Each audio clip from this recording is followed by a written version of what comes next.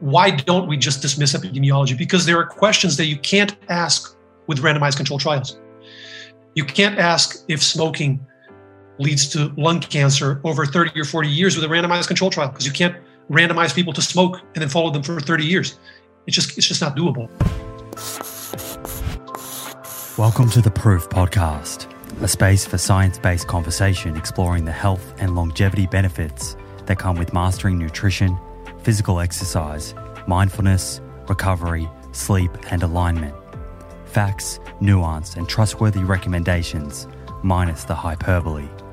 Hello, my friends. Welcome back. Great to be here with you. I'm your host, Simon Hill. I'm a qualified physiotherapist and nutritionist with an undergraduate science degree and a master's in the science of human nutrition. In my career, I've worked with many people, including elite professional athletes, to improve their health, performance, and longevity. And I'm currently involved in research with a group of nutrition scientists in Australia looking at dietary patterns and mental health. Today I sit down with Dr. Gil Carvalho, or Gil as many know him by. He's a physician, research scientist, science communicator, speaker, and writer. He trained as a medical doctor at the University of Lisbon and later obtained a PhD in biology. Gil has published peer-reviewed medical research spanning the fields of genetics, molecular biology, nutrition, behavior, aging, and neuroscience, and has a really wonderful YouTube channel called Nutrition Made Simple, where he goes through regular points of confusion and is able to discuss quite sophisticated and nuanced information in what I think is a very accessible and empowering manner. In this conversation, we focus less on what to think and more on how to think about the science of human nutrition. In particular, we cover Gil's framework, the 3 Ps, that he uses to evaluate evidence and dispel confusion. And then we walk through a few examples using this framework, including cooking oils and red meat. If you're wanting to improve your ability to think about nutrition research and come to well-informed positions, or are just simply interested in hearing how a highly regarded research scientist thinks and evaluates evidence, then I'm sure there's a lot that you'll take from this episode. Please do enjoy, and I'll catch you on the other side. Welcome to the show, Gil. It's been a long time coming, this one. I think probably years in the making. So I'm certainly super excited to have you on and get the chance to share your wisdom with the listeners. Thanks for having me, man. It's a pleasure. I've got to say at the outset here, over the years, the sort of list of health professionals who I refer people to when they ask me answers to certain questions that I perhaps don't have on hand or haven't covered in detail, that list has become more and more refined over time. But you are certainly right up there at the top of that list as one of the sources of information that I just have so much respect for. I love the way that you think about science. I love the way that you communicate it. So I guess I just wanted to start this conversation by thanking you for all of your work and the example you set. It's really inspiring. Thanks, man. I really appreciate that. I'm just learning as I go along and trying to get better at communicating science. We unfortunately don't get a lot of background, a lot of training in that area when we either medical school or grad school.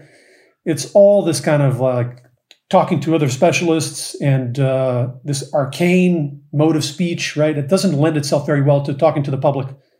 And so I have to say it's been almost like another road of learning on top of like the basic science. Learning how to communicate with people, how to break things down. They say that teaching is learning twice, right? And I've really found that a lot of times I'll start making a video and I think I understand the topic, and then it'll go through so many iterations and so many versions because we keep looking at the video and going, this is not simple enough. It's still too convoluted. Let's break this down more. And by the end, I end up having to look into a lot of details and really consolidate things in my mind. And I end up understanding the topic better by making the videos than I thought I did in the beginning. So it's a two-way process. It's so true. It's so true. Yeah. It's a way to stress test your understanding of a topic. How well can you explain it to someone who doesn't have any real background knowledge about that topic? You mentioned road, and your sort of road or journey background is somewhat unique. You're a medical doctor and a scientist, an MD and a PhD. So you have this beautiful blend of clinical experience, but also experience with data and making sense of evidence. Walk me through this journey of yours. So how did all of that kind of unfold and come about?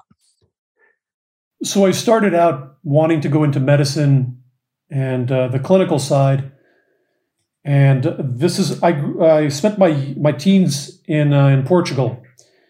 And here you start medical school right after high school. So you're like 18 when you start basically functioning out almost as a doctor in the hospital. So you're very young. And throughout medical school, my mind changed a number of times, and you mature, you change your mind. And I ended up deciding towards the end that I wanted to get a more robust background in the science itself and do research into all these different topics. And so I then applied to and got into grad school. And that's when I moved to the US. I went to Caltech in the LA area and spent another several years doing research full time. And then after that, I did research for another number of years. Overall, I've been doing research for maybe like close to 20 years now, full time. Basically, all my adult life after med school. And then after that was the third chapter, which was, I think everything came together very nicely when I ended up blending all those backgrounds together like I love interacting with people. And so just the research, I lacked the human side. And then just the medicine, I lacked more the research and the hardcore, like hyper nerdy side of researching something in depth, right? And really figuring out those details. So the science communication thing that I now devote most of my time to ended up blending all those things together very nicely. Mm-hmm. So I think it's a good fit for me, but I'll let the audience be the judge of that. So the science that you were originally sort of interested in and involved with was more biomedical science. Is that right? Yeah, I initially was interested in aging. So the biology of aging, biogerontology. Mm-hmm. And that's what I did. My PhD started out with an interest in the biology of aging, the mechanisms, the genetics, and the biochemistry of the aging process using model organisms, basically lab animals, right? Mm-hmm. And we used a lot of insects, a lot of fruit flies, some worms and stuff. And then because aging is connected to food, a lot of the interventions that have been shown to extend lifespan are related to nutrition and nutrient sensing pathways. A lot of the work we did was related to foods and different nutrients and how different nutrients affect physiology and how they extend or shorten life. This was like a daily discussion in the lab. And so we ended up doing a lot of stuff on nutrition, on that mechanistic side of nutrition with model organisms. And a lot of my PhD ended up being, the thesis and everything ended up being nutritional effects on different physiological aspects and aging lifespan. So that was the background. Then I fused that with the human side. Obviously, my interest in the human biology coming from medical school, I always had in mind the application to humans of all these basic mechanisms that we were uncovering.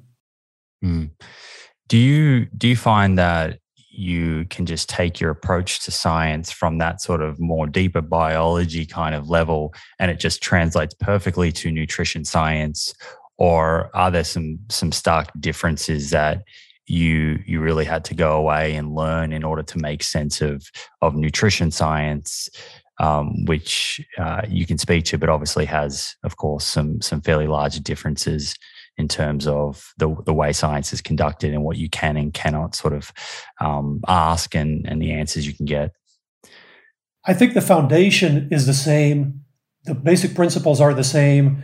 And then there's an aspect of specificity to the field, which I think happens in any field. And with nutrition, I don't think that's an exception. There's certainly a lot of knowledge that comes specifically from studying nutrition. So I think it all sits on a foundation of just scientific interpretation and scientific background. But yes, I have lots of colleagues that do other things, and nutrition confuses them almost as much as sometimes more than your average layperson. So yeah, you do need both the background, just the kind of the backbones, right? The structure where then the specific knowledge sits. And you do need that specific knowledge, because otherwise it would be like me trying to understand, cancer biology or even another field of science like astronomy or physics. It would take me a long time to get up to speed. That's just the way it is.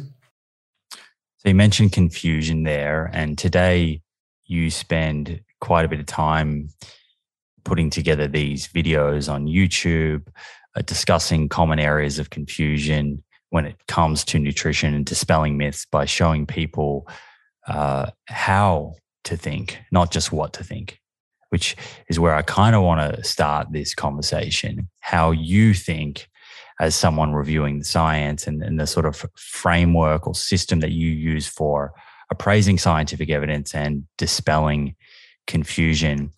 And in talking to you, I know that you've simplified this into a kind of 3 Ps system. And I thought perhaps here you could walk us through this, why you think it's important that we're thinking about how we form our views. And then that can kind of set us up for the remainder of the conversation, where we jump into a few of these specific points of confusion that come up time and time again. Yeah, I love that you said the how and not just the what, right? I think about that all the time. And I think that was the motivating factor for me to start making videos and publish them. And I often think, sometimes I've said that in videos before, but the point of the videos, ostensibly it's about nutrition, but the reality is that they're about critical thinking and how to figure out how to navigate through a confusing world of seemingly contradictory information. And this, I've often thought that the channel could have been about many other fields of research. I did neuroscience for 7 or 8 years as a research scientist, and it could have been about neuroscience. It could have been on genetics. It ended up being on nutrition because I have a personal interest in it. I have some background in it, and it's something that I think the application is very important to people. But what the videos are really about for me is the how. Is that heuristic process. And I think, this couldn't be more topical, right? We are in the middle of a tsunami of this discussion is like now we're in the middle of it with all the Joe Rogan controversies, all the the infodemic, the pandemic or disinformation, all of these controversies. And it's not specific to the virus. Obviously, the virus brought this all to the surface, but we were seeing this with vaccines before. We were seeing this with climate change. We know that this is a daily reality with nutrition. And so I think the general mental hygiene of being able to navigate a question and find reliable information and answers is a crucial life skill nowadays that applies to all of these different fields. And so to specifically address this, so we were talking about this, we were just shooting the breeze, talking about these different questions and what we could, how we could bring value to people. And I think the thought process is that people who have a scientific training and a system of critical thinking are much less prone to confusion when exposed to certain types of content. Like if you or I watch a video by somebody just making outlandish claims on nutrition, it's much harder to confuse you or me. And that's not because we are smarter. It's not even because we have a scientific background per se.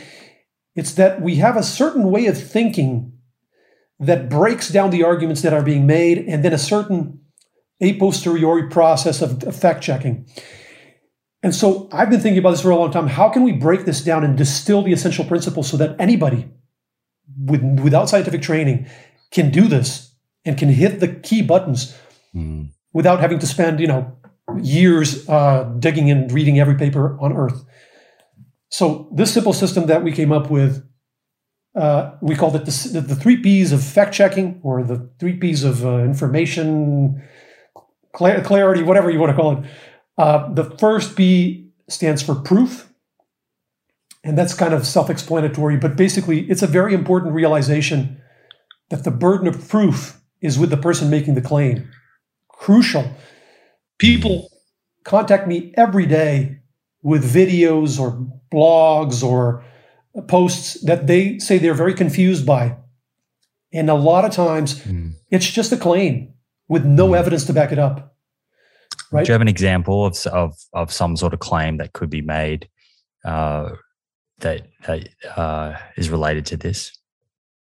Yeah, I mean, this happens 10 times a day. So from lectins will kill you, so you shouldn't eat beans, to whole grains are toxic because of something that happens in the gut, to some stuff with vaccines and the pandemic and COVID. Don't take the vaccine because it will increase your risk of getting sick. It will spread. It's the vaccinated people that are spreading the disease.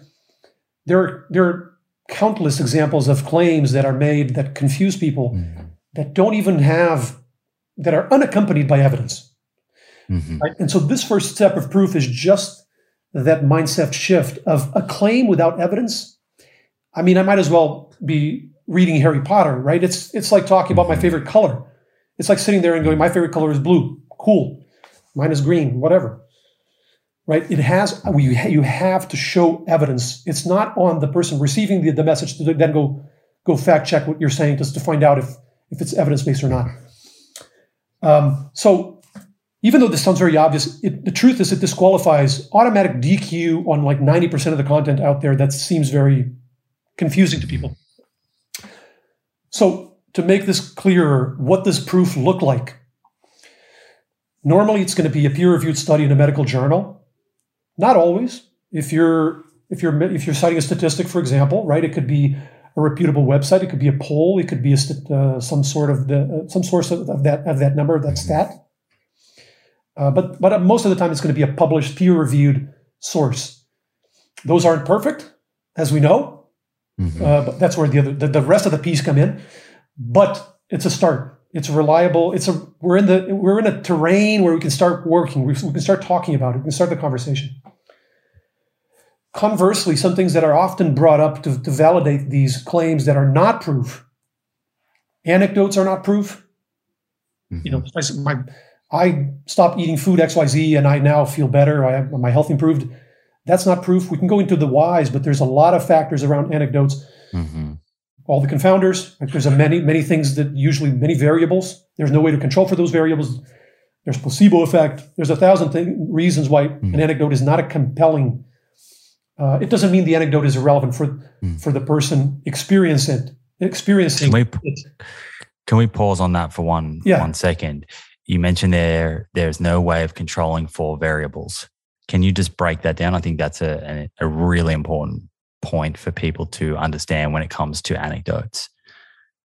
Yeah, most of the time when somebody tries to make a point that they eliminated a certain food, this happens all the time on social media. You'll post a study showing benefit or showing harm of certain food, and somebody will disagree and say, well, actually, in my experience, I eliminated that food and I felt better. Or I eliminated that food I added that food and I felt worse. And the problem with that, it doesn't mean that it's wrong. It could be right. But there's a few problems. One is that it doesn't necessarily reflect what happens to the majority of people. If I'm allergic to strawberries, I could have a really bad reaction to them. It doesn't mean that they're harmful for humans, so we have to be very careful with the extrapolation, right? The anecdote could be correct and yet not be informative for the majority of people. The second problem is the confounders. Normally, people are talking about a dietary change that happened over medium to long term, but there were a number of changes happening in that person's life. They changed a lot of other things around their diet. They changed maybe their exercise. They changed stress levels. All of these things. The problem is when you run a scientific experiment, you're trying to isolate the variable, meaning you're trying to keep all the other factors as constant as you can. With the anecdote, by definition, you can't do that. You can't isolate the variable so that you can have a reasonable basis to infer causality, right? To infer that there's cause and effect between that variable and something else. I can give you a concrete example that happens all the time. When we post a study showing benefit of liquid vegetable oil, there's now this huge movement of oil is harmful, it's toxic. Some people refer to it as seed oil. Basically, liquid vegetable oils, not olive oil, but all the others: sesame oil, canola, soybean, flour. Yeah. So every time I or one of us posts a study showing some benefit of these oils, somebody will pop up and say, well, actually, I removed seed oils from my diet and my health is much better now. And usually when you dig into that and ask follow-up questions, what they did was they removed ultra-processed foods, junk foods, right? They lost weight, their health improved, and then they back-rationalized that because seed oils are a common component of many of these foods, then they ascribed kind of arbitrarily the blame on that nutrient. I don't think we need to spend too much time debunking that. I think most people see through that argument.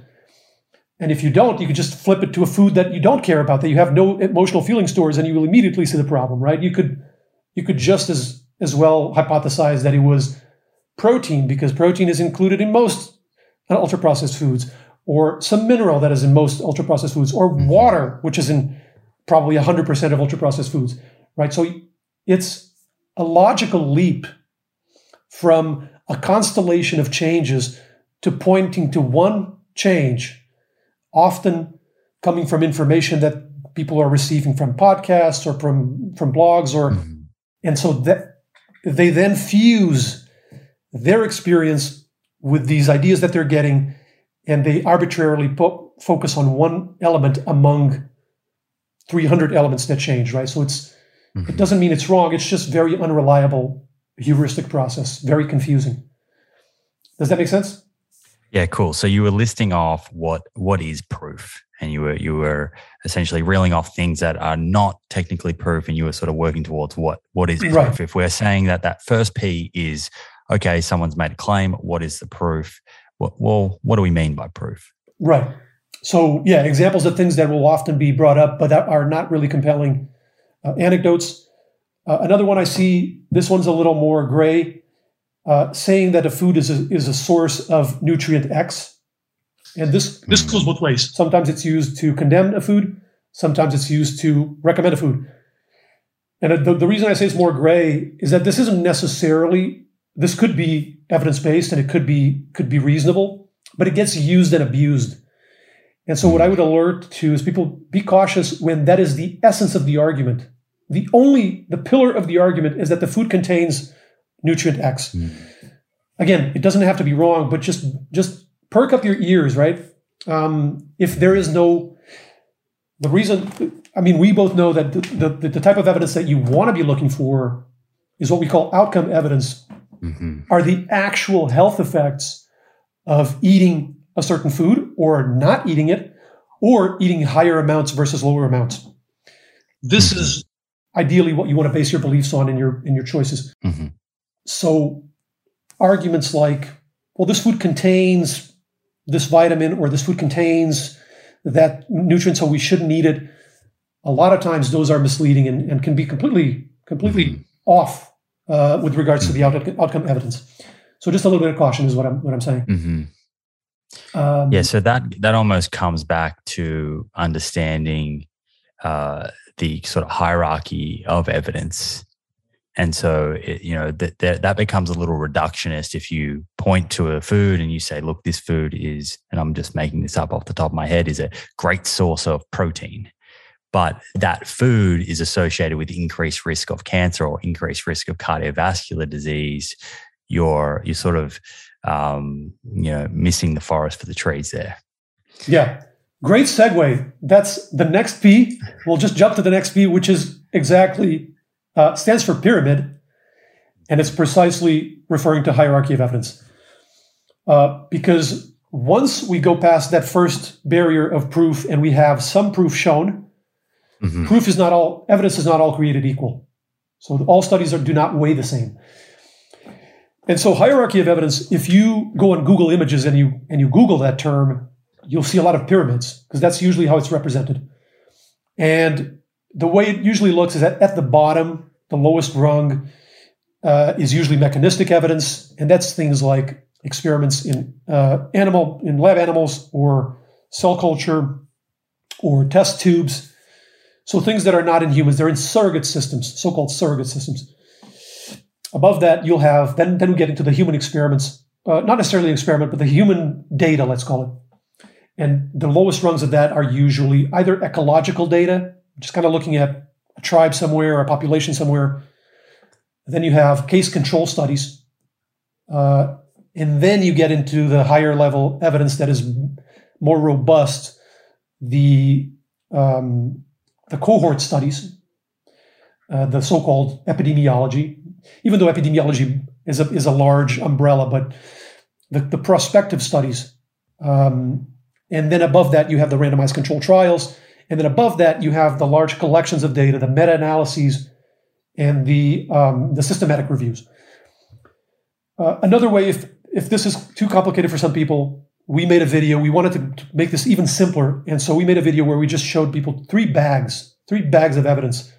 The first bag was mechanistic studies, so basically all the lab stuff and animals and test tube. The second bag was the prospective studies, the epidemiology, the observational studies. And the third bag was clinical trials. And that's in order of weight, let's call it. Mm-hmm. In reality, it's a bit more nuanced and more complex than that, because a lot of times the questions you're asking with the epidemiology and the trials, it's not the same question. It's a complementary question. So really what you want to do, rather than this simplistic, we see a lot on the internet, people dismiss entire swaths of evidence and entire fields and entire experimental approaches. The reality, we look at everything, right? We look at totality of evidence, but then you need a system to rank it. Some things weigh more than others. So that's this idea of the pyramid or the hierarchy. Mm-hmm.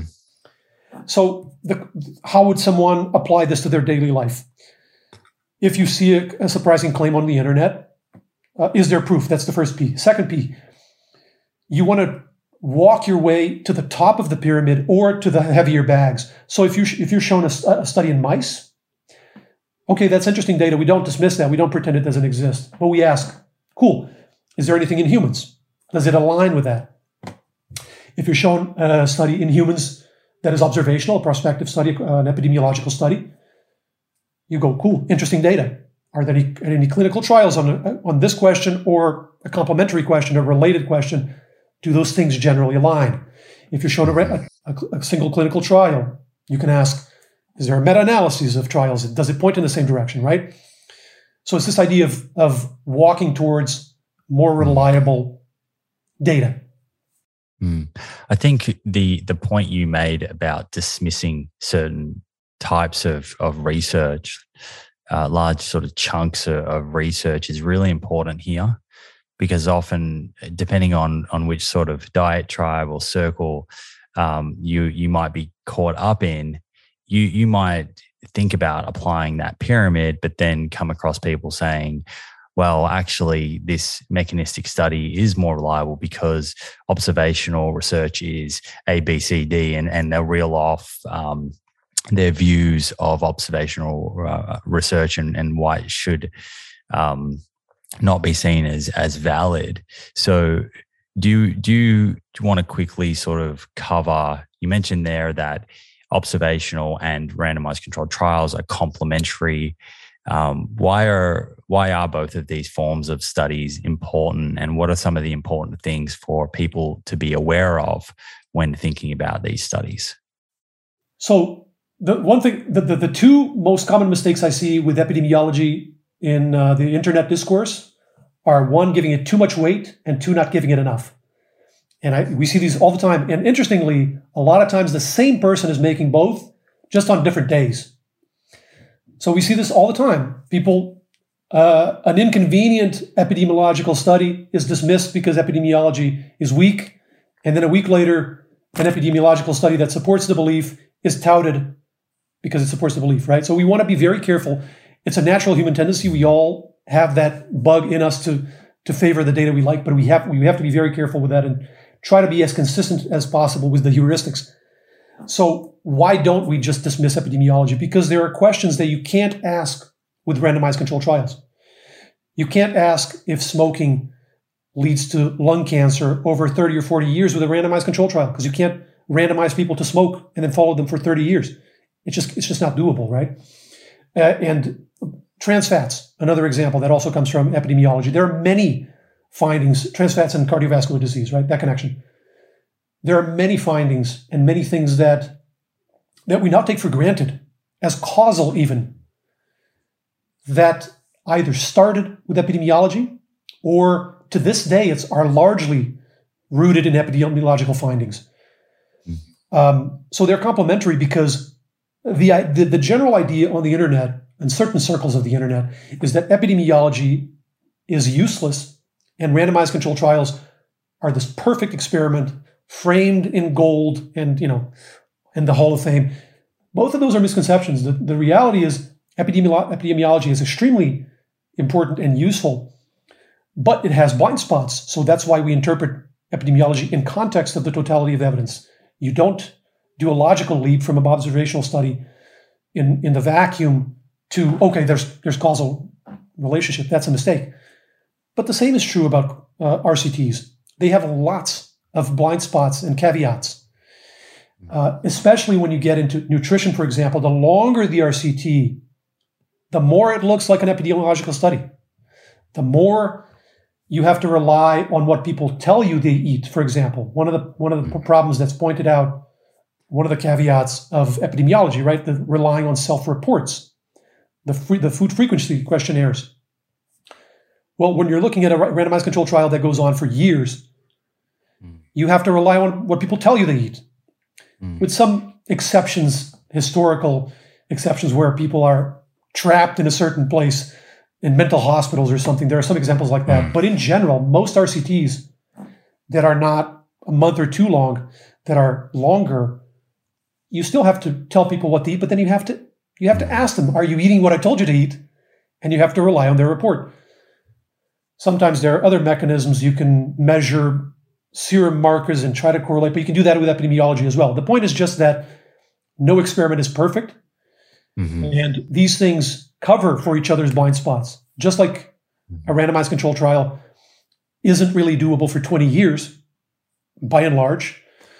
The epidemiology covers that. With the RCT, you're typically limited with the sample size. The epidemiology is very good at that. But then the epidemiology has some weaknesses, and that's where the RCT is strongest. So it's like using, you don't use a hammer exclusively to build a house. You use different tools depending on the exact task at hand.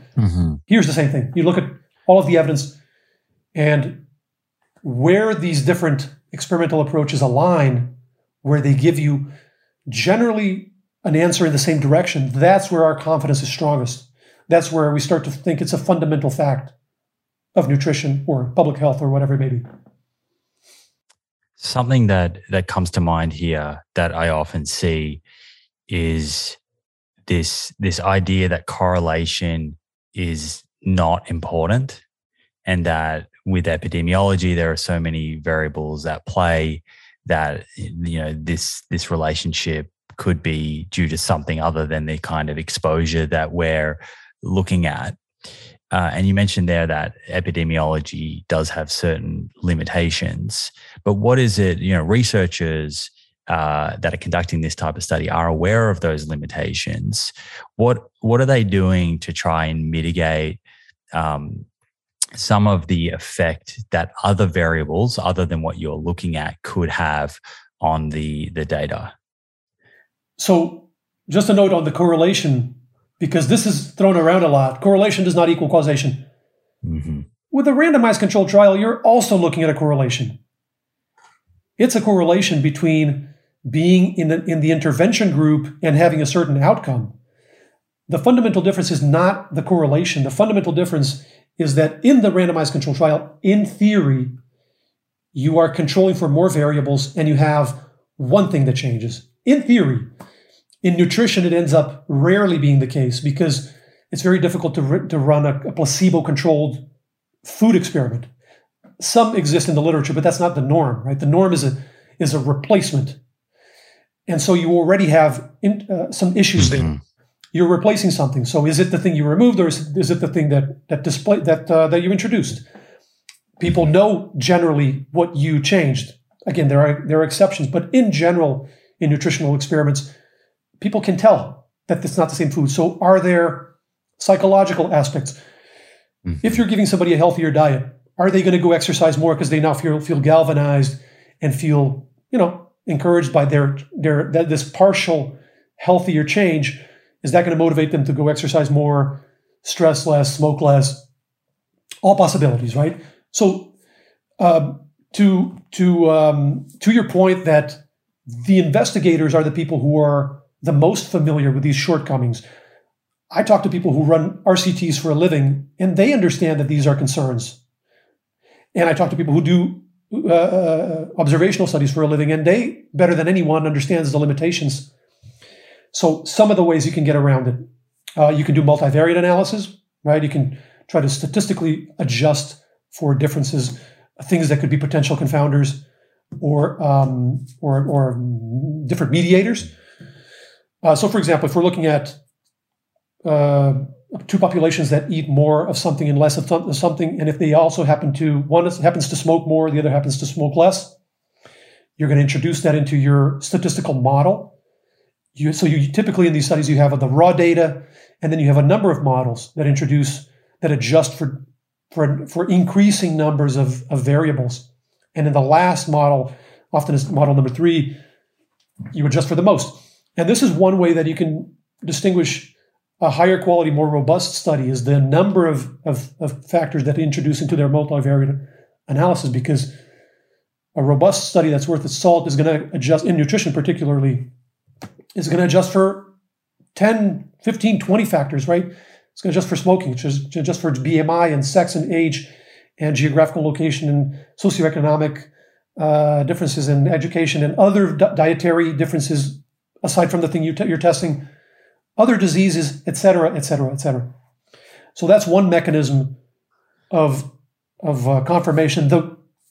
At the end of the day, the best mechanism of confirmation, and this goes for all of science, is reproducibility. Reproducibility within an experimental approach. You want to see that result reproduced by different teams of scientists across different institutions, across different countries, across different cultures, and that's when you know this is probably something robust.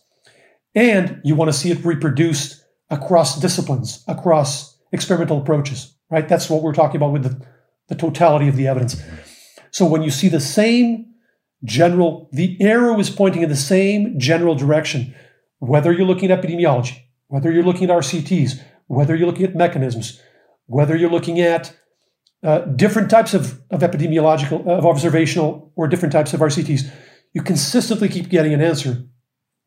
That's the highest level of confidence. So that's what it's all shooting for. And was that the third P? So you've got proof, you've got the pyramid. Yeah. So we got proof, pyramid. The third P is preponderance. Preponderance. There we go. Proof, pyramid, preponderance.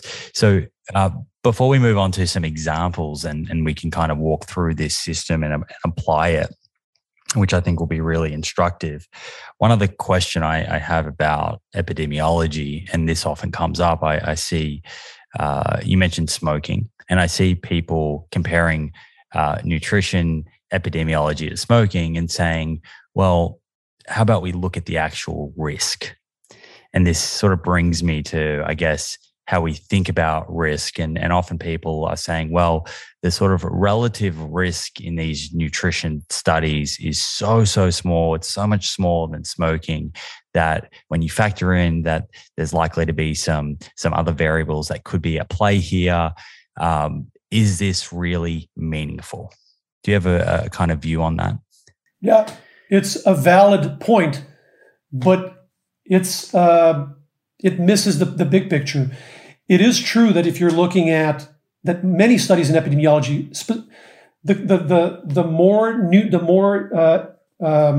the more detailed you get with the epidemiological approach, typically the smaller the effect will be. So if you're just asking, do people eat more or less do people drink more or less milk, right? Mm-hmm. You're trying to isolate that one question.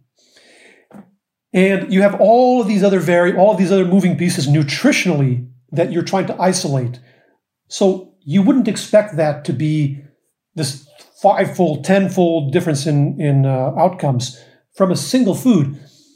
The comparison to tobacco, it's not really a parallel because you're comparing somebody who smokes to somebody who doesn't smoke. And here, you're not comparing an entire dietary pattern versus another completely different dietary pattern. That would be a fairer comparison. Mm-hmm. So the more specific the question, usually the narrower, the less dramatic the effect is going to be.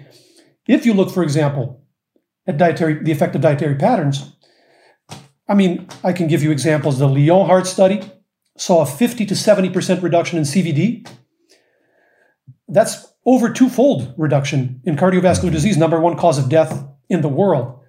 So, yeah, because they're looking at an entire dietary pattern, right? And then if you want to add more lifestyle aspects to it, you can compound that even more. But so it's logical that, that if you're just looking at one pixel, yeah, the effect is not going to be as impactful as if you're looking at the entire dietary pattern. If you compare somebody eating a really clean diet, Mediterranean diet, to somebody eating just the worst standard American diet for a long time, yeah, you're going to see some dramatic differences with the population. But if you're just looking at everything matched, and this goes back to this idea of reductionism, right? Which is how scientists a lot of times will ask the questions, and there's a reason for that, and it's not wrong to do it, but we have to keep in our minds that you are asking a very specific question. What is the effect of this one pixel in the diet? Yeah, you wouldn't expect that to be a 10-fold difference in cancer rates if you're looking at 5% of the diet, right? The other questions are contrast of exposure, like how different is the intake? A lot of times in these studies, depending on the populations, you're looking at relatively small differences. Mm-hmm. And so you wouldn't expect to see a big difference also. If you compare somebody who smokes 10 cigarettes to someone who smokes 12 cigarettes a day, you don't expect to see a huge difference in lung cancer. So it's the same logic. So yeah, it's a valid point. It's something to think about, but it doesn't really hold, and it doesn't really apply to nutrition as a field. Yeah, it's a good point. You're saying, that the degree to which that risk is meaningful is somewhat dictated by the degree to how different someone's diet is. And if we're just talking about one little component, then we need to think about that risk in the context of cumulative risk and making lots of little changes to someone's diet. What is then the overall change in relative risk, which then comes back to your point of looking at more dietary pattern levels and comparing those. The other qualifier there is that this idea of relative risk to absolute risk, that's going to hinge on the base rate of the disease. So if you're talking about a disease that is very common, like cardiovascular disease and atherosclerosis, usually the relative risks will actually reflect large absolute risks, particularly if you're looking over the lifetime. But if it's something that's less common, if it's like bladder cancer, even if you see a 50% reduction, the absolute risk reduction is not going to be impressive. But that depends on how prevalent the disease is. It's not a measure of the effectiveness of the intervention, right? So we just have to be. All of these approaches are valid and have a place. We just have to understand what we're saying and understand what we're applying. Okay, so speaking of applying from here, what I'd like to do, if it's cool with you, is go through a few of the topics that we often see on social media. You've kind of spoken to a couple of them already, where people seem to arrive at, rather confidently at very different conclusions. And we'll put this sort of framework, the 3 Ps, into action. 3 of these examples that I'd like to go through are specific to foods or categories of foods, cooking oils, red meat, and eggs. And then the fourth is cholesterol levels and the relationship between cholesterol in our blood and cardiovascular disease, which is, of course, always a hot topic, especially on Twitter. We're not going to have friends in the morning after we go through all of this. Yeah. We're going to piss off everybody. All right. Well, yeah, let's see how we go. Let's start with oils here. And you have spoken a little bit, so we can kind of go as kind of as deep as you want to here, or as surface level as you would prefer. Every day online, we see people suggesting that all cooking oils should be avoided, or at least that seed oils should be avoided. I'd love to just know first your view of cooking oils. If someone said to you, Gil, if I cook with oil, is it going to harm my health? What would you say? Well, it depends on the oil, but usually I see this question of the oil. The claim is usually broader, is that seed oils are toxic, period. Now, sometimes now we're seeing this narrower, this more specific claim that it's just when you heat it up. And I think that's good news, because that's the progression that's a natural progression. The idea first pops up is very general, and then as people share more and more data that seems to go against that belief tends to get narrow and more specific. But the vast majority of the time, I still see the belief and the claim is that seed oils are toxic, period. Even unheated, even just consuming them as salad dressing. And by the way, to be fair, I think there's a pattern. I don't know exactly what it is about oil, but every dietary quote unquote camp seems to have a pet peeve with oil. And we've seen this historically. It used to be the whole food plant-based low fat camp that had this thing headed out for olive oil, and olive oil, you'd hear people say olive oil causes heart disease. And that seems to have gone away a little bit. I hear that a lot less. And now it seems to have transferred over to more the low carb, high animal food, origin foods with the seed oils, the liquid oils, but they sort of leave out the olive oil. And I couldn't tell you where these beliefs start, but once they start, they seem to spread like wildfire. And there's like a snowball effect. And now I now got to have people daily, and they mean it. You can tell they're genuine, very emotional, very strong, deeply held belief that these oils are nasty, that they underlie every disease of the Western world. And so, okay, let's question. Yeah, a little question. Sorry to interrupt, but do you feel like sometimes the reason that this can become emotional is that we all love to feel a part of a community, and these communities have certain views that are widely held within them and can be held by leaders, and it can challenge our identity if we come across information that is directly challenging one of these very strongly held views from within that community that our fellow community members also hold. I think it's absolutely at least a part of it. It's not, if not the main factor. I absolutely see this. This no longer becomes an opinion or something that they're looking for. It becomes, exactly as you said, a part of their identity. Because when you question it, even if you're not taking it, if you're not doing carrying out a personal attack, you're not. It's not an ad hominem, and it's nothing like that. You're just sharing evidence that goes against that belief. You can tell that they are. It's personal to them. They're very emotionally invested in this belief.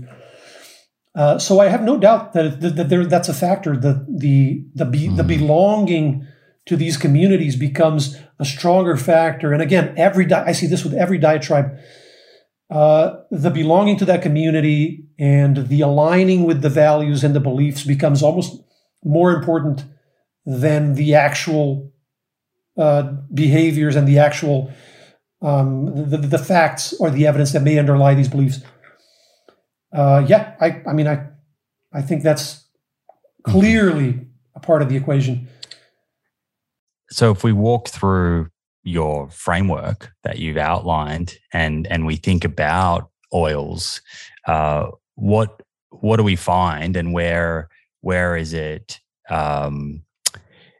Where do you think those that are taking a position that seed oils are toxic are perhaps going wrong, other than the identity side of things? If they are looking at the evidence and are confused by the evidence, where are they perhaps getting a little tripped up?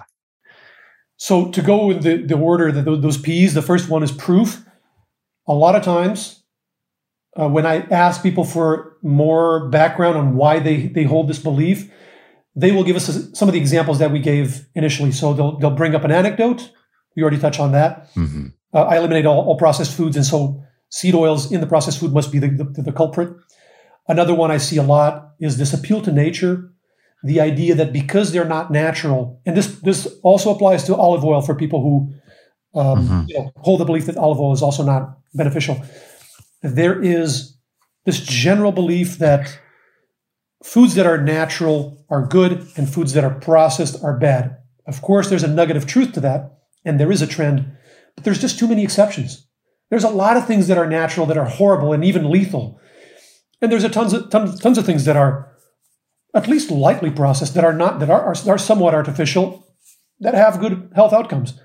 So the heuristic, although I understand having that rule of thumb, it just doesn't work when you apply it rigidly to every question. Mm-hmm. So those are some of the things, the storytelling, rather than compelling evidence. Yeah, I guess the degree of processing could be enough to kind of raise an alarm, so to speak, and get you to go and look for more evidence. But as you say, it's not enough on its own to put a line through a food and say that it is inherently harmful because it is processed. Right. That it must be, the processing must make it unhealthy. One argument I've heard is that oils are the fat equivalent of refined sugar. So with refined sugar, what you're doing is you're taking a plant and you're excluding the fiber and you're excluding all these wonderful nutrients, and you're just taking the pure refined carbohydrate. And that with oil, you're doing the same thing. You're excluding the fiber and all these other things, and you're just taking the fat fraction, the lipid fraction. But that doesn't follow from that it's harmful. You could theoretically extract the fat fraction out of a food, and it could remain just as healthy as the original. It could make it worse, or it could make it better. If, for example, hypothetically speaking, if the fat fraction is a health-promoting fraction of that initial food, if we had, I don't know, take almonds or whatever you want, right? Soybean. If the fat fraction is health-promoting, and if you're purifying it, you could end up with a more powerful health-promoting food. And if some of the other components are either neutral or negative, even if the net effect is positive, by purifying the positive and getting rid of the neutrals, you could end up with a healthier food. So there's no reason why purifying or excluding must derive an inferior product. There's no real alternative than to look at the outcome evidence, at the actual health effects of consuming the food. Now, if we had no data, if no experiment had ever been conducted on people eating olive oil or safflower oil, if we had to go with these guesses, well, our ancestors didn't eat it, well, it's processed, so maybe let's not risk it. I can see the appeal. But when we have hundreds of studies pointing in the opposite direction, that just makes no sense to replace those with a speculation based on it's processed, it's not natural. So maybe I should go over just briefly the evidence that we do have. So for olive oil, real quick, we'll start with the epidemiology. We'll go to the RCTs. There's lots of epidemiological evidence over the years pointing to benefit. Just to cite very recent ones, there's two large analyses from the Harvard School of Public Health that came out in 2020 and 2021. They're kind of complementary, and they came out in the Journal of American College of Cardiology, JACC, for people who want to look it up. Basically, across the board, intake of olive oil associated with less cardiovascular disease, lower inflammatory markers, less mortality, including all-cause mortality. And interestingly, they didn't see a statistically significant difference in the substitution analysis between olive oil and other plant oils. So these quote-unquote seed oils, suggesting that their effect on health is about similar. Then randomized control trials. We have a plethora of randomized control trials doing isocaloric substitutions and looking at lipid levels of cholesterol, looking at metrics of glucose metabolism. In general, you see an improvement, particularly if you're comparing the olive oil to concentrated sources of saturated fat. Then we have randomized control trials looking at outcomes. So we talked about Lyon. In Lyon, the main source of fat was olive oil and canola oil. And they saw the 50 to 70% reduction in cardiovascular disease. How do you reconcile that? It's, like we said, it's a change in more than one factor. But how do you reconcile a massive reduction of cardiovascular disease with these oils causing cardiovascular disease? It's just very difficult to reconcile the two. You'd have to take the position that the rest of the diet was so beneficial that it offset any negative benefits of the oils. Right. But the other thing that comes up there, Gil, and sorry to interrupt your train of thought here, is and this one I see more from the whole food plant-based community is, hey, Gil, I'm hearing you that these studies are showing improved health outcomes with greater consumption of olive oil. And you speak to the randomized controlled trial, the Lyon study, but compared to what? And would a diet be healthier if those fats were coming from whole foods like olives themselves or nuts and seeds? Well, lucky for us, Lyon is not the only randomized controlled trial that looked at this question. Predimed was a similar experiment, except they had two intervention arms. They had the high olive oil and the high nuts, right? And then they had a control group that was low fat. And both the olive oil and the high nuts groups had roughly similar 30% reduction in CVD. So again, I'm not saying it's a perfect experiment. I'm saying it suggests at face value that the two are about equally health promoting. And there are other studies. We're talking about the RCTs because these look at outcomes. So they're at the top of the pyramid. But there are other studies that look at substitutions and just markers. And I've never seen clear, consistent evidence of superiority of a whole form of fat over these oils. Now, obviously, oil is optional. It's not an essential food. So if you prefer to eat, almonds and avocados, I don't see a problem with that. That's fine. Personal preference. Or if you say, I'll just play it safe and I'll do this, fine. But we don't have to get to the point where we're making pseudoscientific statements that oil is toxic and, if you eat oil, it's going to damage your health. That's not based on evidence. So the evidence doesn't dictate behavior. You take it or leave it. You do with it what you want. And you can have a healthy dietary pattern with or without oil. Hey friends, I hope you're enjoying this episode so far. A quick message from one of our sponsors who makes this show possible, and then we'll jump straight back into things. If you're familiar with my nutrition philosophy, you will know that I'm a huge believer in plant-rich diets being better for people and our planet. You'll also know that I frequently draw attention to what I describe as nutrients of focus. These are nutrients that science shows plant-based eaters, whether plant predominant or exclusive, can fall short in, which can leave you feeling run down, lacking energy, experiencing brain fog, and generally just not as vital as you'd like to be. For that reason, together with Emil, a plant-based health and wellness company, I formulated Essential 8. Essential 8 is your one-stop multi-nutrient, formulated with DHA, EPA, omega-3s from algae oil, vitamin B12, iodine, vitamin D3, iron, zinc, selenium, and calcium to perfectly complement your plant-rich diet. I personally take Essential 8 every morning with breakfast, just 2 capsules, much easier than supplementing with these 8 key nutrients individually. What's even more convenient is I have a monthly subscription, so it turns up automatically on my doorstep and I never miss a beat. To get yours, head to theproof.com/friends. That's theproof.com/friends, where you'll find a link to purchase Essential 8 that will get you an extra 5% off your first order on top of the significant subscription discount. There will also be a link to this in the show notes. Okay, back to the show.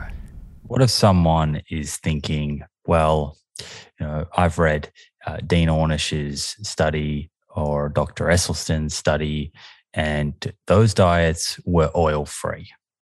Isn't that evidence that excluding the oil is going to be the better path forward for someone, particularly with cardiovascular disease? No, because they didn't compare that to a group with oil, so we don't know. We know that they had good results with those diets. Those diets had plenty of things going for them, right? So it shows that you can get some good, particularly the Ornish study shows that you can get some good results with that type of diet. The Esselstyn trial, it's not a trial, it's a report. It's harder to interpret because there's no control group per se. But certainly those diets have a lot going for them. They are devoid of junk food, of ultra-processed foods. They are rich in fruits and vegetables. They are not crazy high in saturated fat and added salt and added sugars or alcohol. So they check most of the boxes. What we can't do is make a statement about the health value of oil with a trial that doesn't test the effect of oil. It's just not informative for that particular purpose. So it's possible adding oil, it's theoretically possible that adding oil to that diet would make it worse, or that it would be a lateral move, or that would make it better. Maybe you could get even more spectacular results with the oil. I don't know for a fact. Based on everything we have, I would guess that it would either be a lateral move, not much difference. In some people, it might benefit them depending on what it replaces. The unsaturated fats in some of the substitution analysis have a strong beneficial effect, a stronger effect than some of the forms of whole carbohydrate, depending on the outcome and depending on the study. But my guess would be you wouldn't see a big difference. So why is it that you think, I guess, mechanistically, that some people do hold the view of, based on what you just said then, and I agree with your position on that, why is it that some people do hold the view that, well, from a mechanistic point of view, these oils seem to be or may be affecting endothelial cell function and therefore cardiovascular health. So I think it's the best approach here is to proceed with caution. Where has that idea come from? Well, there are some studies, namely some postprandial studies looking at flow-mediated dilation, right? FMD, this measure of function of the artery wall. Now, I don't know to what extent people are rooting their belief on those findings versus how much is back rationalization from the belief to then producing these data when asked for evidence. But leaving that aside, that's very, very, very weak evidence. That's mechanistic evidence. We talked about the pyramid. That would be close to the bottom. In fact, there are many changes. There are some forms of exercise that acutely cause a deterioration of flow-mediated dilation. Phases of sleep cause a deterioration of flow-mediated dilation. In some studies, sexual activity causes FMD to go down. So the key here is that they are acute changes, postprandial or post-activity, that don't necessarily reflect the long-term elasticity of the artery wall or cardiovascular function as a whole. And in fact, there are some meta-analyses of RCTs showing that people who, when you introduce olive oil, their long-term FMD actually tends to improve. So I think the caution here, and this is a great example of not being confused, of not dismissing pockets of evidence, but of looking at that in the context of everything we know. And when that happens, when you take a step back and someone tells you, okay, after you eat olive oil, your FMD, by the way, this might also depend on the type of olive oil. Extra virgin might not have this function. There are some data that suggests that. But based on this pocket of evidence, then taking the step back and looking at everything we know, how relevant is this? Is this does this reflect long-term data, the long-term physiology? Does this reflect actual outcomes? Even if FMD was a reproducible effect, a deterioration of short-term or even long-term FMD after eating olive oil, and this was really robust and reproducible and specific to olive oil, none of those things check out. But even if we had all of that, you still have the good outcomes. You still have lower cardiovascular risk. You can't get around it. One thing's the other. It's a giant leap to kind of make, and you have to dismiss a lot of evidence to get there.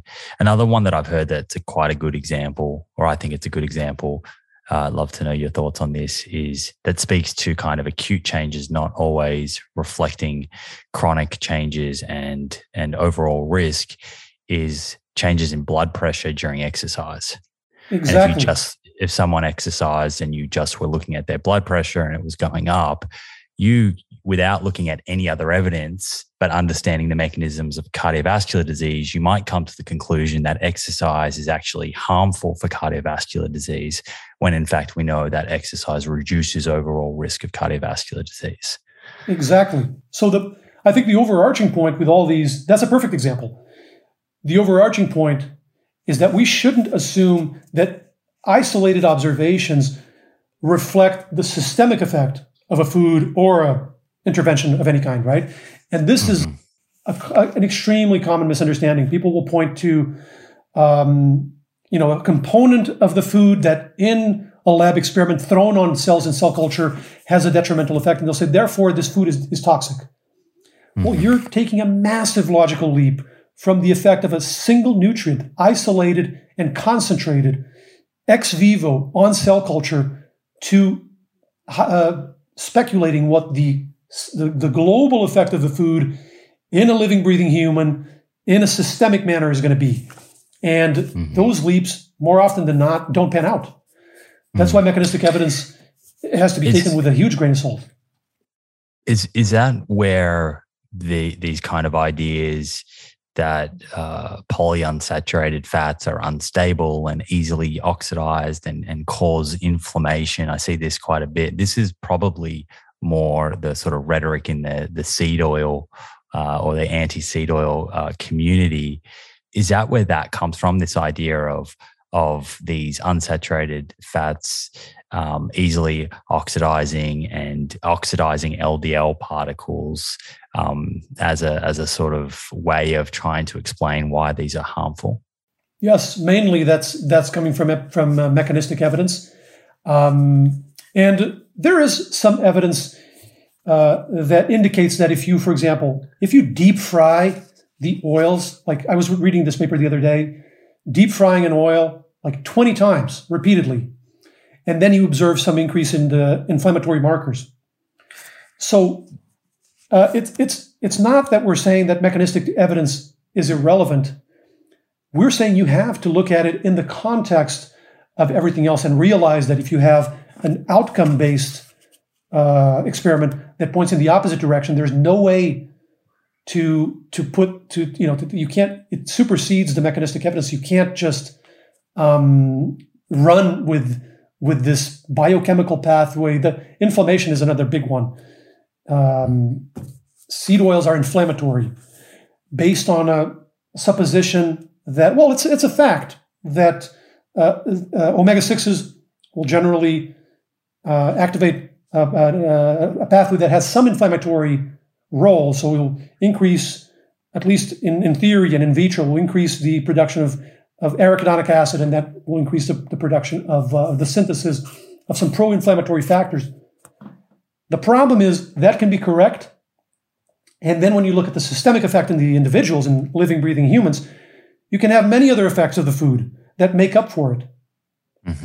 As it turns out, that effect doesn't even pan out very well either. So although this is observed ex vivo, then when you look at people consuming linoleic acid, the most common omega-6, there's little to no variation in arachidonic acid, even when you vary linoleic acid by like several fold. So it seems that the production of arachidonic acid is fairly constant and is not influenced that much. But also there's other levels of complication where the same pathway also leads to the biosynthesis of factors that are anti-inflammatory, right? So the bottom line here is you have to be very careful with the logical leap, because we are trying to guess what the full picture is by looking at one pixel, right? You can look at a pixel that is white, and you can say that pixel is white, and I'm 100% certain of that. And if you're only looking at that pixel, you're going to be misled as to the full picture and what the color is, right? So we can't say the picture is white because I've looked at a pixel and it's definitely white. And that's what we're seeing with these logical leaps with the mechanistic data. Mm-hmm. Have to be able to zoom out a little bit. The next question I have here before we move on to red meat, which we might tackle next, and I think this speaks to the third P, the preponderance of evidence. Sometimes when I see people talking about the harms of seed oils and polyunsaturated fats in particular, I see them point to a few single randomized controlled trials like the Minnesota Coronary Experiment or the Sydney Diet Heart Study. And these are randomized controlled trials. As you mentioned before, people see these as the gold standard. So if someone was working through the evidence, they might come across this and then be very quickly confused, and find it difficult to kind of form a position with so much contradictory evidence. You spoke just before about the Leon heart study, which came to different findings to these two randomized controlled trials that I'm mentioning here. What would you like people to understand kind of about these trials? And I guess this is just one example, but how does this come back to evaluating evidence overall? So there's two approaches to that. One is more specific, and it's to look at the specific methodology of those trials and the shortcomings that explain those results. But I would just talk about the exact same process that we've been reiterating throughout this whole conversation, which is to step back and look at all of the evidence. And when you do that, and you look at large meta-analyses of all the available trials that did substitutions of saturated fat for other foods, you see that the overall effect is towards benefit of replacing saturated fat with more unsaturated forms of fat. And for example, if you look at the Cochrane meta-analysis of 2020, there are, I believe, 15 RCTs meta-analyzed, and the trend is towards benefit. And then you see that Sydney is a complete outlier. It points in the opposite direction. So this observation alone doesn't explain why that is. It doesn't prove that Sydney is wrong. Sydney could be right and everything else could be wrong. But the minute you step back from just knowing about Sydney because that's what you heard online somewhere, and thinking that that's the totality of the evidence and that scientists are clueless, to stepping back and seeing this full picture with 14 out of 15 trials either being non-significant or beneficial, and then the one trial you were shown pointing in the opposite direction, that's a completely different reality. Right there, that's an important epiphany, right? Then if you want to understand why it's an outlier, then you can go into these details. Sydney is one of the few trials where people were advised to replace the saturated fat with foods that contained a pretty high content of trans fats. Not because the trial was sloppy, but because this was conducted in the 60s and the 70s, where this wasn't understood. Now we understand that when you replace saturated fat with trans fats, it actually tends to worsen cardiovascular outcomes. So in light of all this, it's an outlier. It's one of the few trials where people were told to eat a food that is rich in trans fats instead of saturated fat. It makes sense. Now, even knowing that, we don't dismiss Sydney. We don't go, okay, pretend that doesn't exist. No, what we do is include it in the totality of the evidence. When we look at the full picture, include it in the meta-analyses. That's what the Cochrane did. They didn't rule it out because of these methodological issues. It should also be pointed out that there are concerns about trans fats in many of the other trials of the Oslo and others, right? Sydney is not the only one that has concern around trans fats. although it is the only one that told people to go eat a food that was rich in trans fats. But so you look at everything. You put the studies together, and you look at the full picture. Preponderance, the last P, right? The third P. Minnesota is generally similar, but Minnesota was it's even more obvious because Minnesota was well designed in general, but then the policies nationwide changed, and these were inpatients at a mental hospital. So it had a lot of potential because you have people living in the facility and being fed whatever you're serving. You have a lot of potential for rigor. The problem is the policies changed, and a lot of these patients went home. They were no longer inpatients at the mental hospital. They were discharged. And so the trial ended. The trial was aborted, effectively aborted. And the investigators didn't even publish the data. So the vast majority of the outcomes are not significant. It was projected to last, it was either 3.5 or 4 years, around there, the full follow-up. And the average follow-up was 13 months. When they had to pull the plug and abort the study. So the fact that you see non-significant outcomes is precisely what you would predict from a study that is aborted a third of the way in. Right? That's not surprising. It's not confusing. And then there are other issues. There are many technical issues with Minnesota, but I mean that would be the main one. Yeah, that's probably a podcast in itself. And I think Alan Flanagan, he was on the show previously. I think he may have spoken about a few of those. Just to sort of tie a bow in oils, what are your recommendations? Someone listening now, listen to all of that and is thinking, well, yeah, I would like to include some oils in my diet. Are there particular oils you like people to focus on? I'm usually conservative on the recommendations. I like to discuss the evidence. I like to show people the evidence, and then I like to let people make their own decisions based on the evidence that we've discussed. But I don't see evidence of clear superiority, and I've looked at this, actively looked at this. I don't see evidence of clear superiority of olive oil over seed oils, of seed oils over olive oil, of whole forms over these purified forms. So my recommendation would be, do what you like, and the best diet is the diet that you can sustain over the long term and that supports your long-term health. So under this umbrella of a health-promoting dietary pattern, there's enormous flexibility. If you really enjoy olive oil, I would never tell you to not eat it. If you enjoy canola oil, I would never tell you to not eat that. If you prefer to leave those aside and prefer almonds and avocado and olives, and I would never tell you to go put some oil into your diet. I don't think there's evidence to back that up. So there's a lot of wiggle room. I don't think there's a clear recommendation towards one of those options. I think they're all, as far as we can tell, one could be better, but it's not obvious from the available evidence. And from your view, are there any circumstances where you do feel that exclusion of oil is beneficial?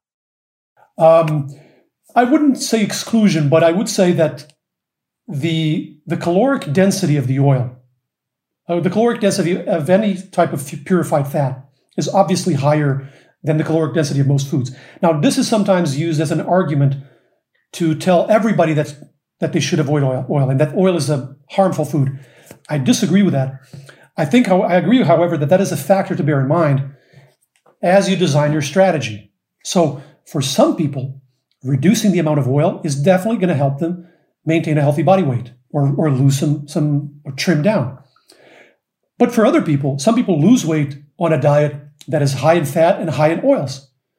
So it's all about the total amount of calories. And if your strategy, if a diet high in fats with oil helps you stay at reasonable calories, then that's the right diet for you. And if a diet that is lower in oils and more moderate, because if you have the oils, you go overboard and you eat too many calories, then the right diet for you might be moderate or even absent in oils. So I don't think there's an absolute there. I think it's impossible to give people an absolute rule that is accurate and evidence-based. Although sometimes the absolutes are a little more sexy.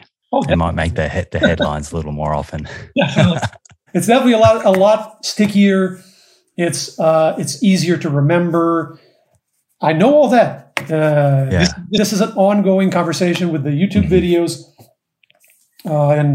but I mean, I'm always going to tell people what I see in the evidence. If I change my mind, I'll tell people. If it's not the sexiest message, I don't really care. If it doesn't make a lot of friends, I got enough friends in real life. All joking aside, the reason I started the videos is that there was too much diet content on the internet and not enough nutrition content. And that's what I wanted to do. I wanted to make videos that just told people what what the evidence was and didn't push them to do low fat or low carb or to do intermediate fat. Just show people the data and let them make their decisions. I think that this is crucial in scientific communication. I could be wrong, but this is my approach. Treat people like adults, discuss the facts, and let them make the decisions. Yeah, I'm certainly with you on that. That's what I really appreciate about your approach. Let's move on from cooking oils. I should real quick, since you mentioned cooking, because this is important. Some people do make this distinction that maybe seed oils are fine, but it's when you cook them that you run into an issue. And I've looked specifically into that, and there's a lot less studies that specifically look at heated oil. But the ones I found, and I was just looking at some this week, the ones I found again consistently point to benefit even of seed oils used for cooking. There are some Chinese cohorts looking at a bunch of these oils used for stir frying and deep frying, and they still point to lower all-cause mortality and just better outcomes, particularly when compared to the more animal-based, like lard, which is another common cooking fat in these parts of China. So I'm open to this all of this being wrong, but all the evidence I see points in the same direction. And I keep asking people, and I never get a cogent argument to back up these beliefs. So, so far, I haven't seen it.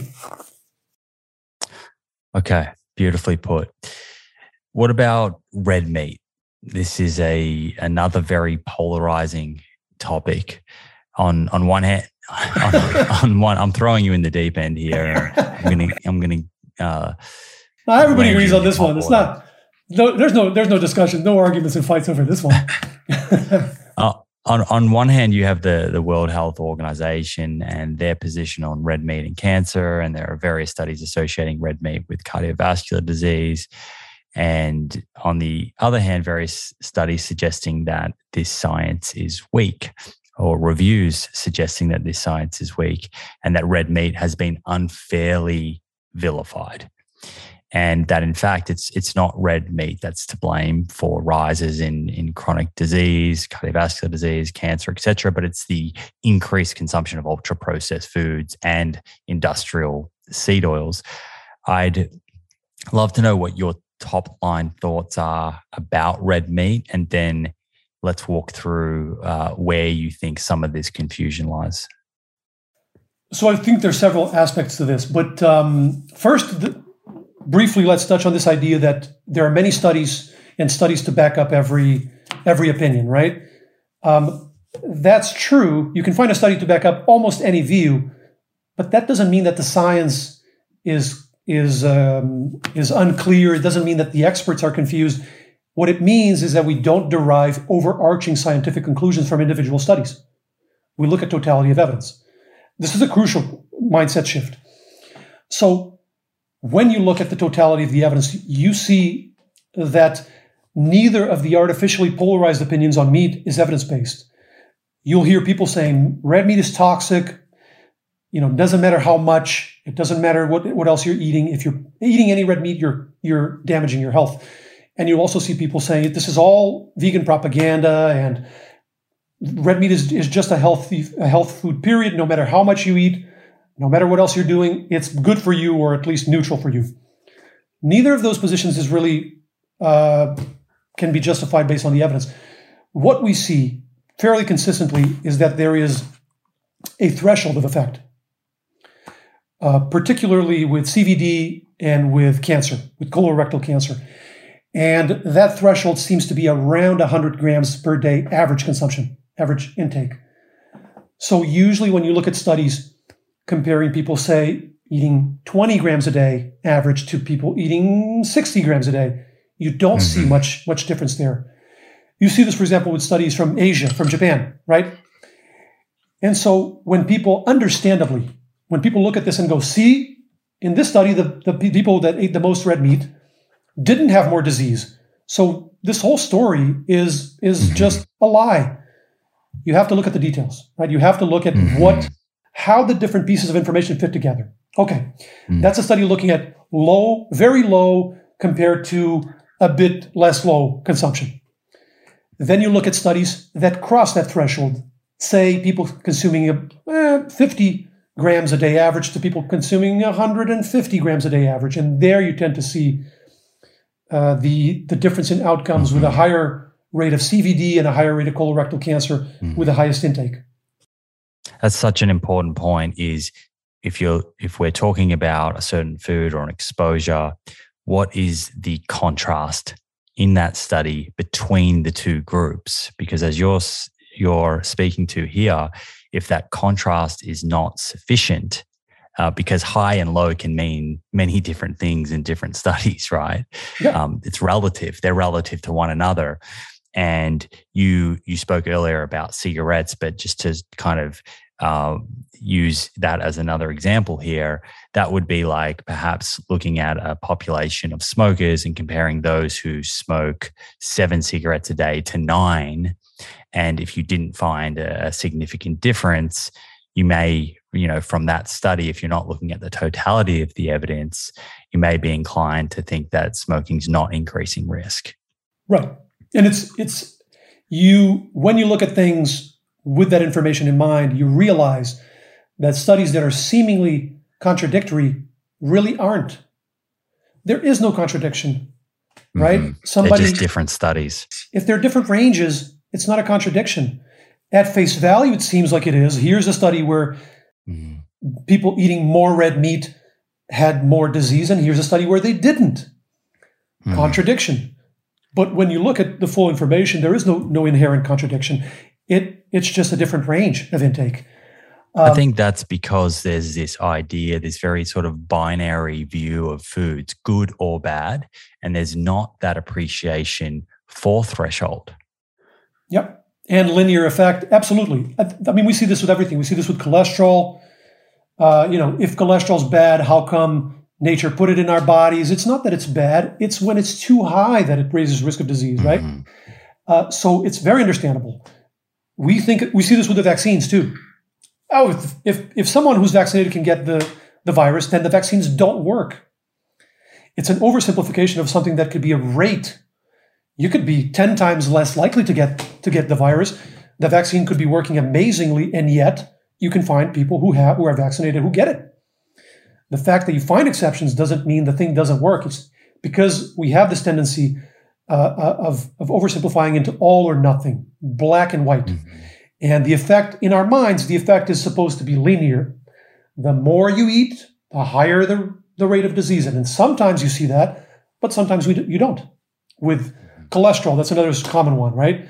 It's a plateau at a fairly low range. And so that confuses a lot. Dietary cholesterol. Yeah, dietary cholesterol. Does eating cholesterol raise your serum cholesterol or not? People can't get a straight answer. People are pulling their hair out over this because the effect isn't linear. It's extremely confusing. But once you show somebody the graph once, that there's a linear phase and then there's a plateau. And so if you're looking at the phase of the plateau, you can vary the dietary cholesterol all you want. You're going to see very little difference in serum levels. And if you're in the linear range, the opposite happens, right? So the key here is not to know all these facts by heart. The key is just to realize that when you step back and you look at the full picture, things that are seemingly contradictory a lot of times are not. And in fact, they show you how things work. They are different pieces of the puzzle that fit together to show you that full picture.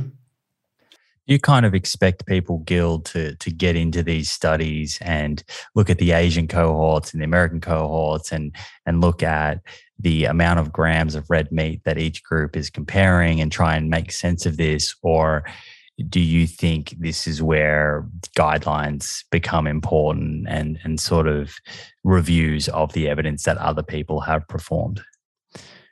I think there's a place for everything. There are people who will go the extra mile. I have viewers in my channel that are not scientists, but they are incredibly diligent and curious, and they will fact check.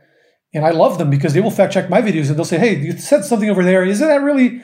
And they'll go to the study, right? And I'll go, and sometimes I have to go back and I go, "Okay, yeah, it is accurate," or "I shouldn't have said it that way." So there are people that will go the extra mile.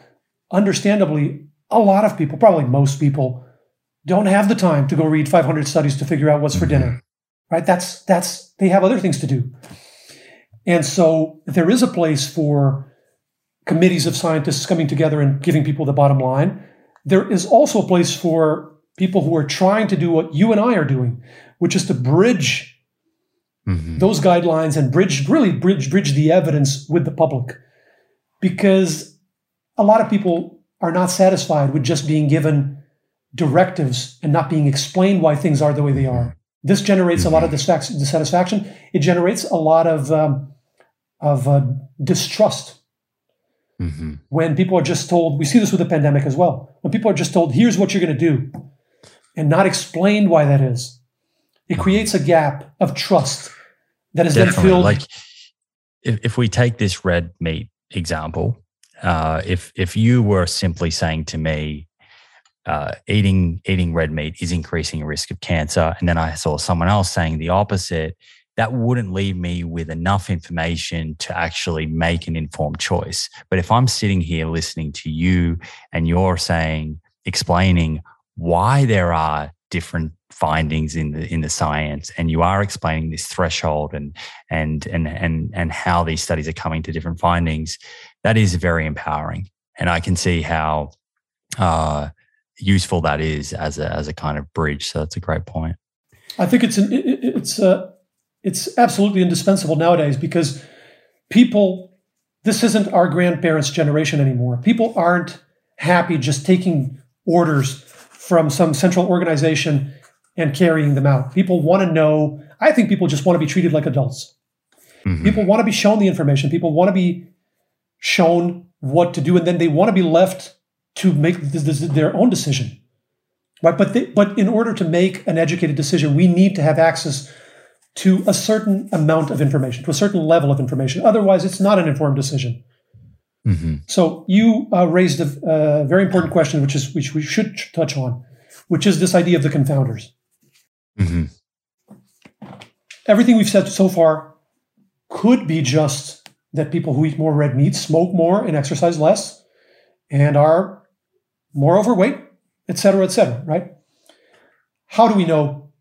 What indications do we have that that's not the case? I would point to two lines, and we've already touched on this, the two types of confirmation that we have, the two levels of confirmation. One is within the experimental approach, so within these observational studies, the multivariate analysis.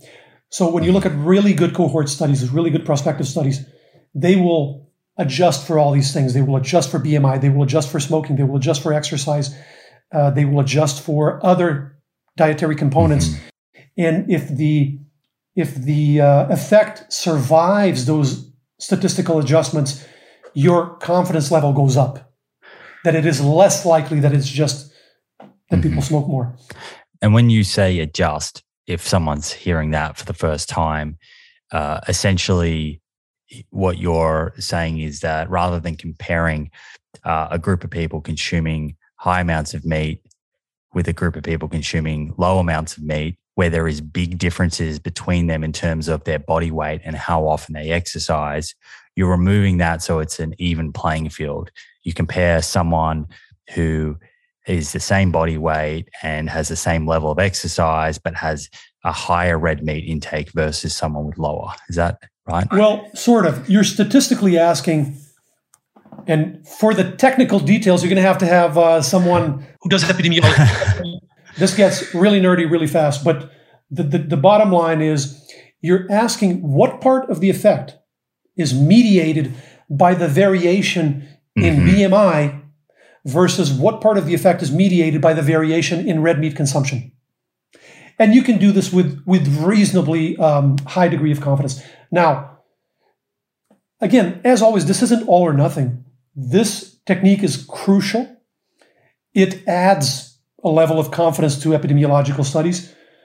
Nowadays, no epidemiological study without multivariate analysis would even be taken seriously.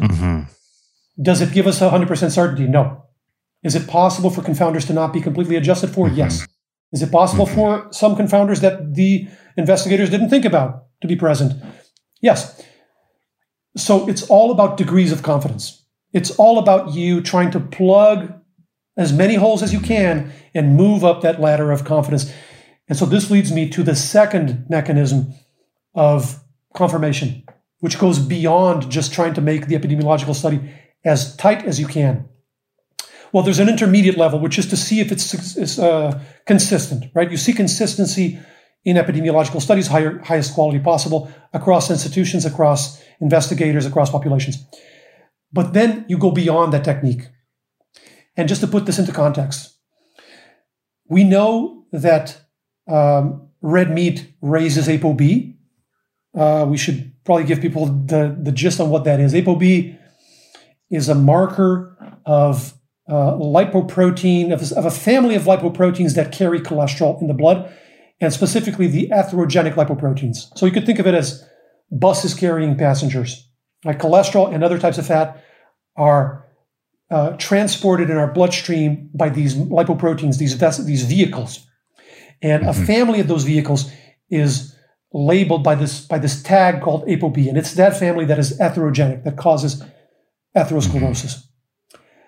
So we know, and so the causal crux for heart disease is not cholesterol as it is often thought, but it is the concentration of these ApoB-carrying lipoproteins in the bloodstream. We can get into more detail on that if you like, if we have time. But we know that eating meat, red meat, raises ApoB relative to other alternatives that are lower in saturated fat and plant protein, for example. We know that eating saturated fat raises ApoB relative to, for example, unsaturated forms of fat, and red meat is proportionally richer in saturated fat than many of the alternatives. We know that ApoB is causal in cardiovascular disease from a swath of evidence. We know that reducing saturated fat across a specific threshold, and again, if you replace it with a healthier alternative like unsaturated fats, reduces cardiovascular risk. And so when you put all of those findings, and in the background of that, you now observe that people who eat more red meat above a certain range also are more likely to have cardiovascular disease. That's a very different context than just an isolated epidemiological observation, right? So this is what I mean by looking at all the evidence, and this is what scientists do to arrive at a likely health effect of a food. Again, it's not 100%. Nobody's 100% sure, 100% mathematical that red meat causes cardiovascular disease. Nobody's 100% sure that tobacco causes lung cancer. It's just a very high degree of likelihood based on the consistency of the evidence and the magnitude of effect and all these other factors. And so it's just degrees of likelihood. It's like stacking the deck in your favor, really. What this is doing is you're walking into the casino with the game slightly stacked in your favor. The more information you have, the more stacked it is. If you walk in completely naive, you're going to lose your money sooner or later, right? And the more you stack the deck, the more you favor, the more the odds favor you, the better odds of success you have. This is similar. And what about cancer and the mechanism, the likely kind of mechanisms there that may explain why there is an increased risk of colorectal cancer in particular with red meat consumption? Yeah, similar story, right? So you look at the epidemiology. With cancer, it's actually a little harder, the causal inference, because with cardiovascular disease, we have all of these other experimental approaches pointing in the same direction. We have these randomized control trials. We have the things looking at saturated fat. We have the markers. With cancer, it's harder. You basically have the two pillars. You have the epidemiological association, and then you have the mechanisms. The heme iron, the heterocyclic amines, all these components that are thought to increase risk of cancer, that are thought to increase mutation rates. And so it's based on those two that you infer causality. It's the same type of principle. I would say that the degree of certainty is a little lower with cancer than with cardiovascular disease. If I had to put a number to it, I'd say that it's a little lower. But in most cases, I think it is overwhelmingly likely that this is the case, that red meat increases risk. It's not the only food that does it. This is another source of confusion, right? Sometimes there are other changes in the diet, and people look at countries, for example. Oh, this country, people eat more meat, and yet they live longer. There are other factors that affect health and longevity and even cardiovascular disease. In order to be pretty confident, you have to isolate the variable as much as you can. So I think our degree of certainty is quite high. It's certainly high enough that I'm comfortable making decisions based on that. And the other thing to say is that what experiments haven't been done that could be done? You can't run a randomized control trial comparing someone eating nothing but steaks to someone comparing nothing but beans for 40 years. You can't do that, right? In a metabolic ward, isolated from the world, so everything else is controlled. It's not doable. So you're never going to have that level of an experiment done. So you have to make decisions today for dinner based on the evidence you have. Yeah, that point you make about comparing different populations and some of the issues with that is a really, really good point. And I think it's an important one to land here is that because there are so many other variables, often when you're looking at a component of nutrition, it's going to be much more reliable to look at differences within the one population. For example, with Hong Kong, you mentioned there, I would love to know within that population, if you look at high and low red meat consumers who have the same access to public health and live the same lifestyle, is there a difference in health outcomes? Assuming you have enough contrast of exposure, right? Yeah, that would be a much better question than comparing Hong Kong to another country. Because there are so many variables. And to tie this back to the hierarchy and to the pyramid, the depictions of hierarchy of evidence that show ecological data, that's usually pretty low. It's among the lowest in human data. And it's precisely for this reason. There are too many variables that you can't really control for. Yeah. One that pops up quite a bit is the Pure study. Sure. And we don't need to go into the details, but I think some people will be familiar with it. And clearly socioeconomic status is at play with some of the results there. Although Pure, to be fair, Pure would rank higher than these observations of Hong Kong, because Pure is an epidemiological study, and they do have adjustment models, and they do have quintiles of consumption. So it is a rung above above ecological data, about these country comparisons. But yes, it contains some concerns regarding socioeconomic status and the contrast of exposure with saturated fat as well. There are some concerns there as well. But yeah. What would you say, Gil, if someone said the studies that you're speaking to here about red meat are not looking at the type of meat that I eat? If someone eats grass-fed, non-industrial, lean beef, are they immune from these risks that you're talking about here? I wouldn't make that leap. No, the mechanisms that are the most compelling, saturated fat. I mean, we know causally at this point, both from metabolic ward marker studies and we have the outcome data. Saturated fat is going to be a major determinant of cardiovascular disease, in particular. So, if the grass-fed meat is leaner, maybe it's better. Otherwise, if it's the same, I wouldn't assume that it's healthier. There's no, again, the burden of proof is with the person making the claim. And so for me to go for a product that is a variant of a product that has so much data pointing to harm And to believe that that product is now going to be fine, I would need to see evidence that consumption of grass-fed meat specifically is neutral or beneficial. Outcome data, I haven't seen it. I've seen some studies with markers and with composition, and actually they are not very promising. Some of the markers actually look worse with the grass-fed. It's a very complicated case to make. I would, based on the evidence I've seen, I would not bet any money that grass-fed red meat is going to be substantially better outcome-wise. For the animals, probably. So if you care about animal welfare and you're choosing between grass-fed and grain-fed calf meat, sure, that might be an argument. Probably better for the animals that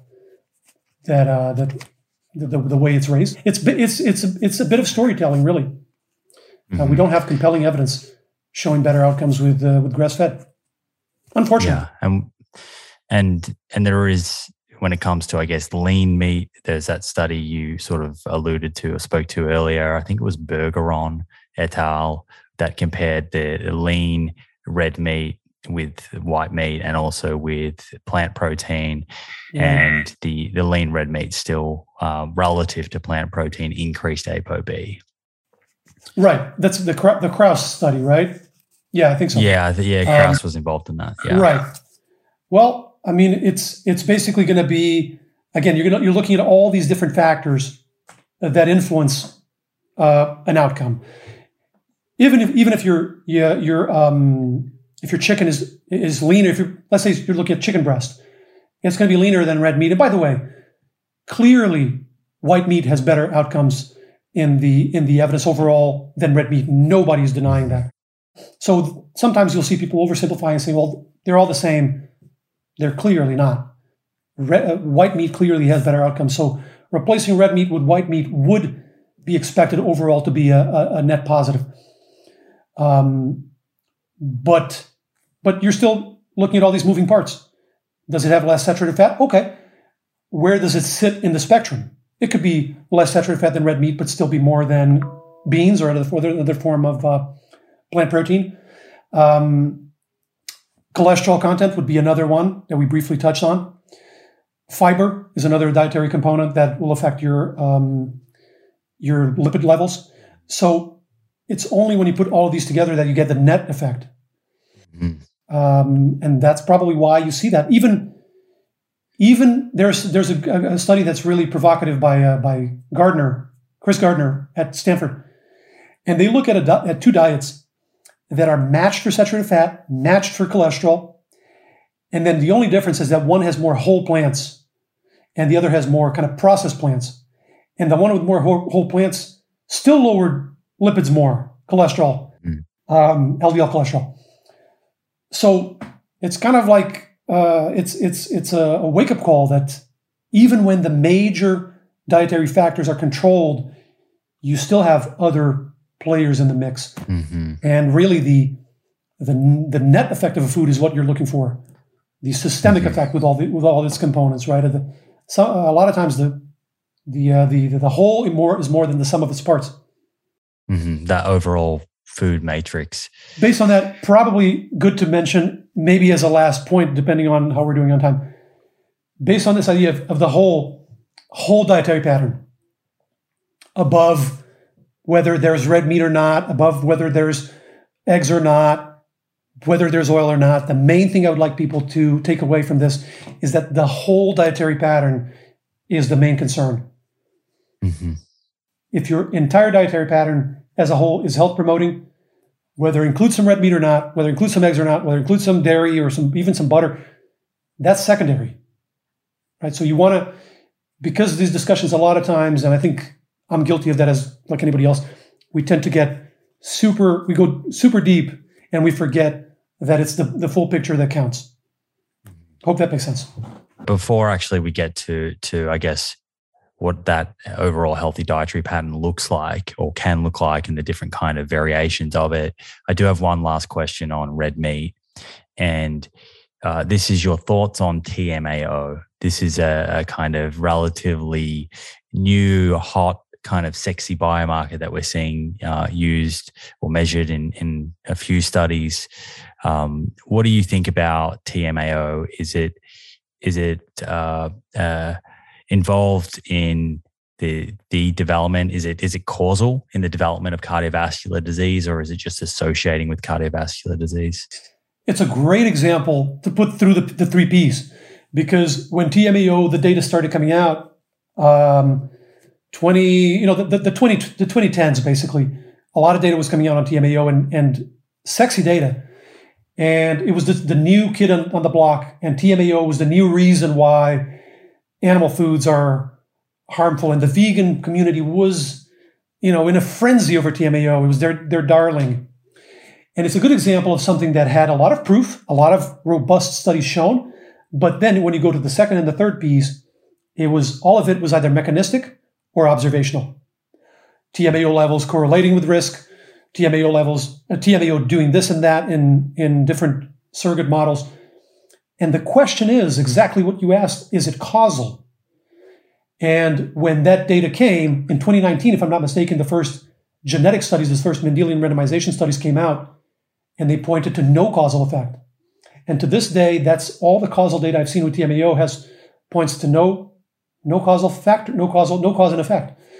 Mm-hmm. So it's a really interesting example of when you walk up the ladder, up the pyramid, and sometimes you got to wait. Sometimes the pyramid is missing the top rungs because it's being built, right? It's under construction. Mm-hmm. With TMAO, that happened. And then when those top rungs come, they might, mm-hmm. change the full picture. That's what happened with TMAO. So my guess is it's a marker. Mm-hmm. It's a marker of other things, but it's not causal. So if you just lower TMAO and don't change the root causes, probably doesn't mm-hmm. affect your cardiovascular risk. That would be my guess based on the causal evidence. A little bit similar to the HDL story then. Okay.